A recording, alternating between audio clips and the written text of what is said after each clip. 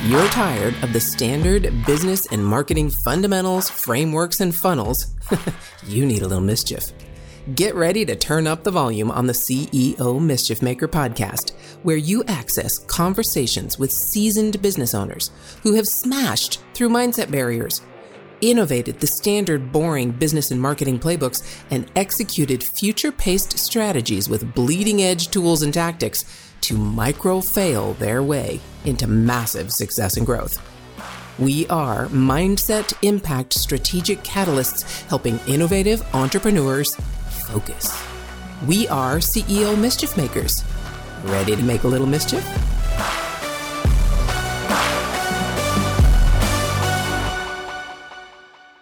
Hey, MKJ here, and CEO Mischief Makers. You've already heard in the last couple of episodes my friends Robert and Kaylee. And if you haven't, then you need to just get your little hiney back over there to Monday and Wednesday and listen to those episodes because we are building on that. And we are going to now get down into the weeds and talk about actually what you can do in your business and your relationships and through this consulting that Robert and Kaylee do to improve and actually design your business so you can actually have a life and enjoy that life and actually live it, not just exist in it. And you know what I mean by existing versus living. I guarantee it. So, all right, guys, let's take this home and basically talk about the actual strategies and tactics that people can use to design that business the way we've been talking about. Are there specifics that you talk about? I know you have a book, an amazing book called Tandem that probably outlines a lot of these things, right? Mm-hmm. Sure does. Yes. There's even a workbok that comes along with it. You can download once you get the book. There you go. Then tell me how it works. I think, and this is actually I don't think we use this word in the book, but actually it's just simplify. Mm-hmm. Simplify your life, simplify your business. That's where it starts, is look for areas to simplify. And the first thing to do, even if you think, even if your business is a shambles at the moment, but the first step you can do to create better work-life balance is just create boundaries, healthy boundaries between business and home. I think we shared in the first episode on Monday about just quality of time with each other. So even in the business of business, you have some time to give at home. And so when you're home, make it count. When you're off the clock, make it count. And have these protected times that nothing can distract it. No texts or emails, anything from customers or employees. And so that protected time, and like one of those is our weekly meetings, is Mondays at 3:30. We're going to be having our weekly meeting to catch up on everything and get on the same page. Yeah, we go over the calendar for the week, sometimes for the month. We just got back from a book tour.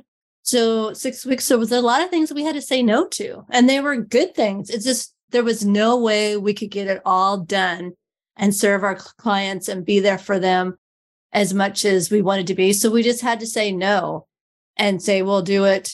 No, not now. We'll do it later. And then with our weekly meetings, we look at the calendar like, oh, we got a crazy week. Okay, well, let's try and go on let's go on a date night the following week when it's not so busy. In our house, if it doesn't get on the calendar, it just doesn't happen.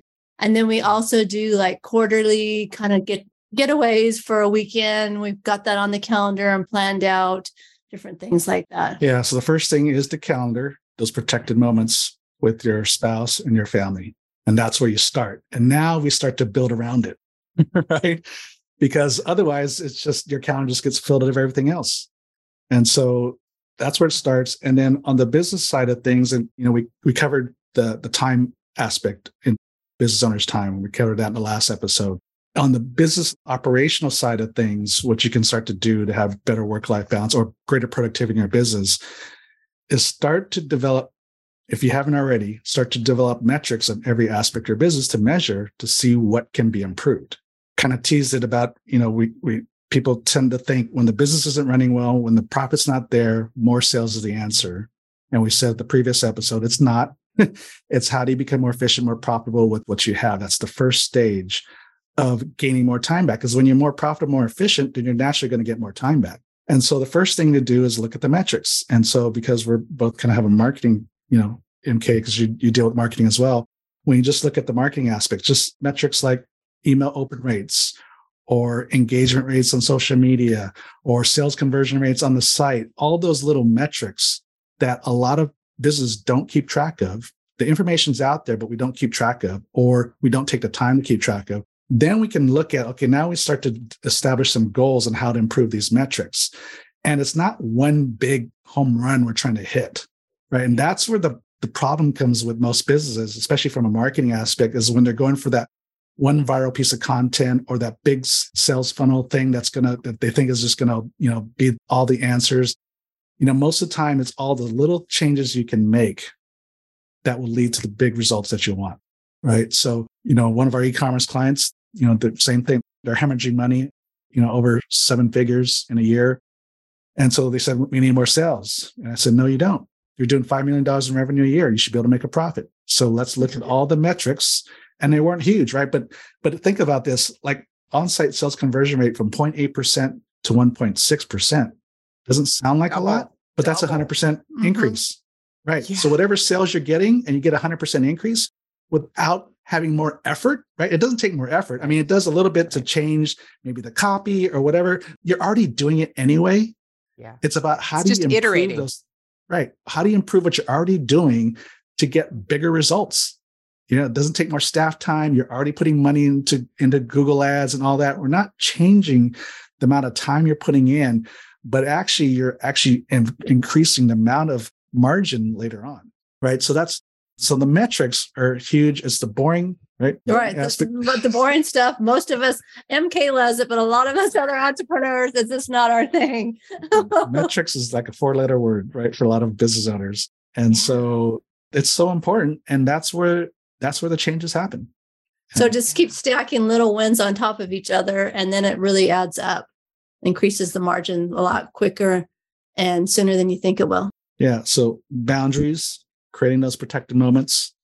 And then we talked, last episode about increasing the margin of your time, improving, making more productive use of your own time as the business owner and your team. And now as we're looking at the operational side of the business, you really got to establish those metrics and measure it, see where you are, and look for all those areas of improvements. And a few percentage points here or there makes some huge results. So that example of the e-commerce business that was hemorrhaging 7 figures, now finally at the end of last year, they were in that break-even mode, and now they're in the black. And they were 4 or 5 years in hemorrhaging money. And so it wasn't a new sales campaign. Yeah, no. It wasn't a new sales campaign and all that kind of stuff. It was really just improving what you're already doing. Because a lot of people are chasing it. Every 3 months, there's a new sales funnel. There's a new this, there's a new that, a new widget. And they're like, keep changing and following all this stuff around. And it just doesn't seem to pay off. Well, it can't. And this is another thing that goes along with what we talked about last time. When you switch your focus, when you change your focus, the thing you were focused on before is going to die. It's going to go down because nobody's managing it. The new thing, it's exciting. It's something new. Mm-hmm. Well, this will work or that'll work, rather than just going back and doing the dull, boring stuff, which is look at what you're already doing and see where you can improve. And you're right. A few little tweaks. I mean, I know this in terms of my work with chatbots. We have conversations that go and we look at, let's say, a quiz. And in one of the clients was a man who helps women find the perfect man. It was very interesting.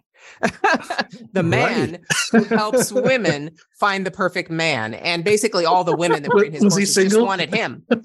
Yes. So anyway. He's looking for the perfect woman. Duh.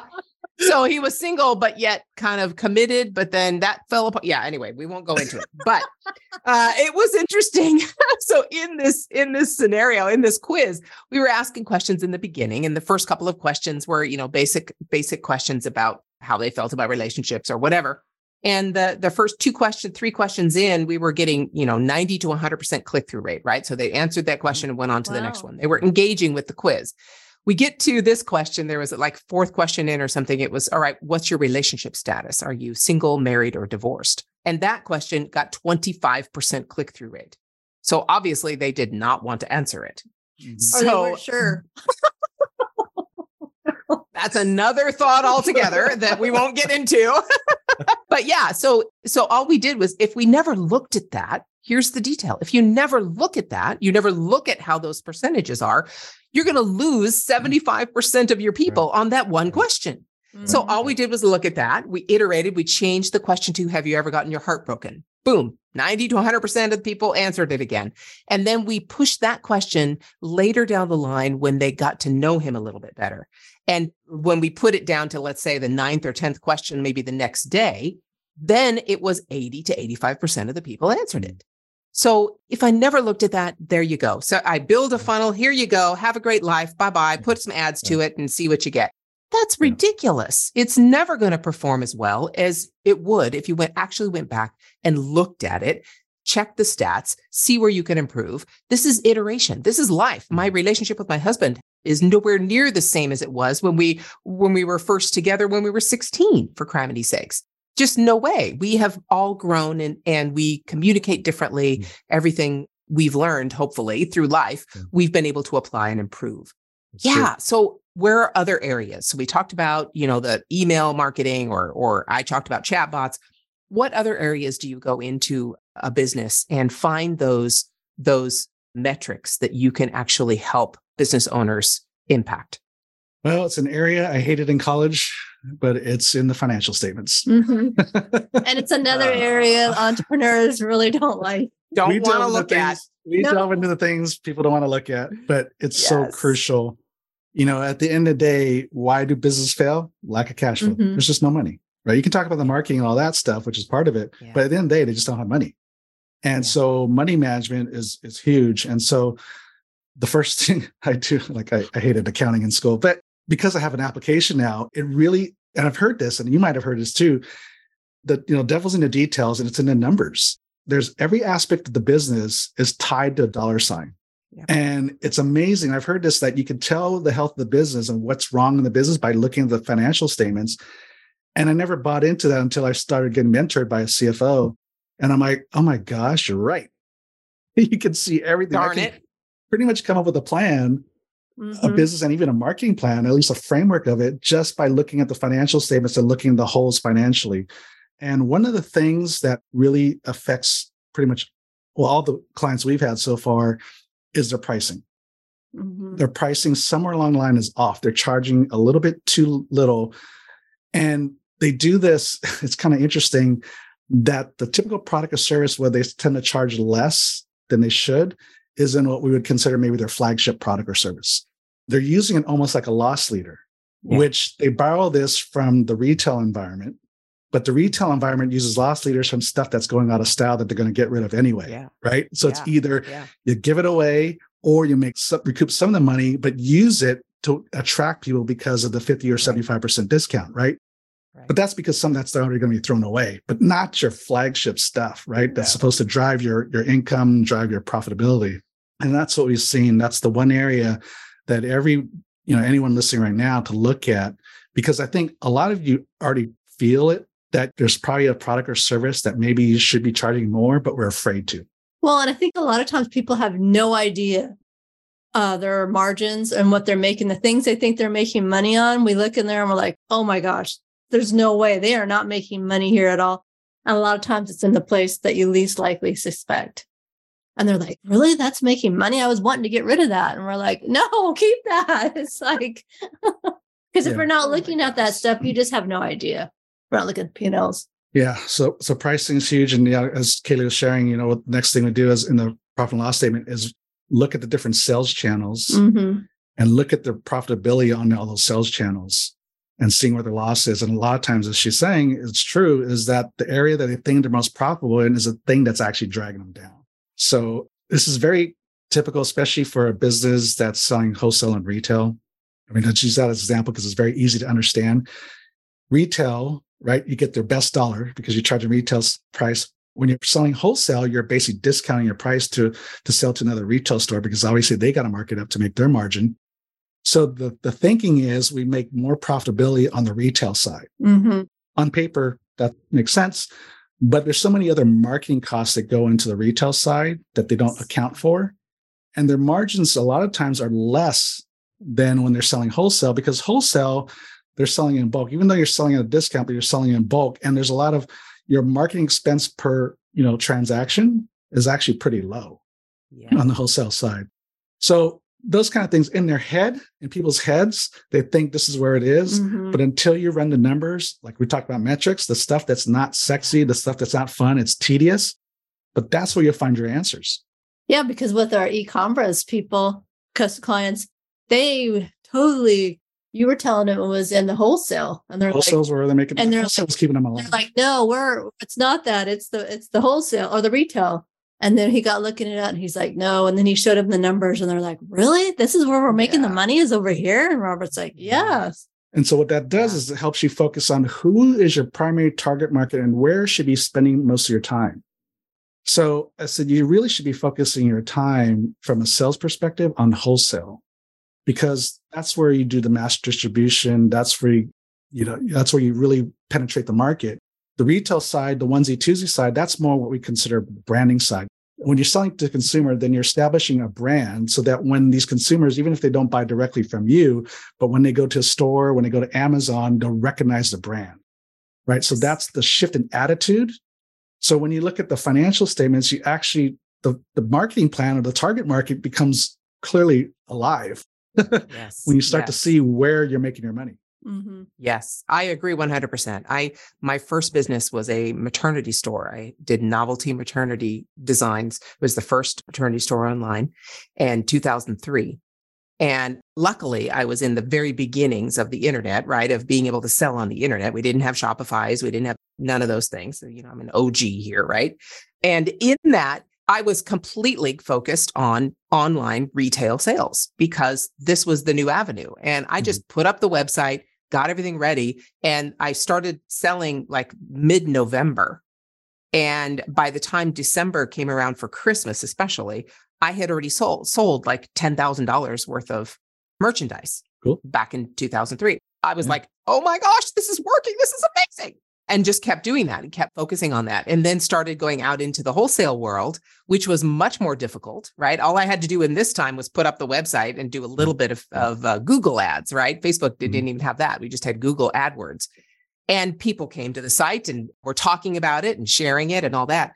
But the wholesale side was much harder. You had to get into and go door knocking, or you had to go to a distribution center or a place where, especially in retail clothing, right? There were houses that you would go to that you would display your merchandise, and you had to pay them a particular price and all these other intricacies that were involved. And I just was not willing to do it. I was just a mom, doing stuff in my spare bedroom. I'm like, fine, I'll talk to a few stores, but I ain't going through all this other stuff. I don't have the time and the energy. And, I don't know whether that would have worked or not, but then basically the 2008 recession hit. And I don't care if you had wholesale or retail, it didn't matter. You're done. But it is true when you look at those things and you look at the costs of advertising, of all the social media attention you have to actually have your brand, have awareness. But if you use, basically what you're talking about is piggybacking on the brand that's already been established from these other retail stores, larger than you can ever be, at least in the beginning, then you can cash in on that retail presence and brand from these other stores. Just look at Spanx. Spanx didn't have its own store. They didn't start there. She went total wholesale. And look at the success she's had. So I agree with you 100%. And then it's hard to change people's minds though. Yeah. But when you show the numbers, then they go, oh, I get it. Because the wholesale department was the VP and her executive assistant. The retail side had this big, see, the bulk of their payroll went on the retail side. And I said, you know what? You might want to give her some help. Switch some of those people on over now. Yeah. So as soon as you see the numbers in front of you, that's when the light bulb goes on. They're like, oh my gosh, I didn't realize it. Right. Instead of guesswork, once you have the numbers and the metrics in front of you, then you go, oh my gosh, all we need to do is put a little bit more gasoline on this flame and it'll take off. So again, that's also part of that turnaround in that example was focusing on the right things. So is there one last piece of advice that you can give, again, married entrepreneurs or entrepreneurs in general to help them to really structure their business to be able to get their life back? Well, it's kind of what we just said is just really look at where you're spending your time as the owner's time, the people's time, and even just as a business where you're spending your time, and look just to reevaluate. I mean, don't keep going down the same road, day in, year out, doing the same things and expecting different results, right? The definition of insanity. But every year you have a big assessment, and then quarterly you have a little assessment, but always reevaluate what you're doing, figure out what's working, what's not, and what might need to change, and look at the metrics. Yeah. And I want to say, look at the metrics, and it's okay to say no. We don't have to be in every activity there is, and our kids, and we end up doing things we really don't want to do because we don't want to say no. We do that in business too. We're like, oh my gosh, we're afraid if we turn down this job that's not a perfect fit for us, then we're not going to have money. And then that turns into a big, huge nightmare. And a lot of times it's a time waster. You get these people that you're not on the same page with. It can turn bad really quickly and take a lot of time and money. Yeah. So it's okay to say no and to prioritize what's important to you, your family, your business. And I would say come up with a plan of what that's going to look like. Get everybody to buy in with the family and the owner of the business and live that dream. Yeah, that's good. Okay, hold on. If your mindset was shifted, you were inspired to innovate, and you were spurred into action, don't just move on with your day. Focus, my friend, and take a few minutes to visit CEOmischiefmaker.com to learn more about the value that was shared with you today. Please act now and create some CEO mischief of your own.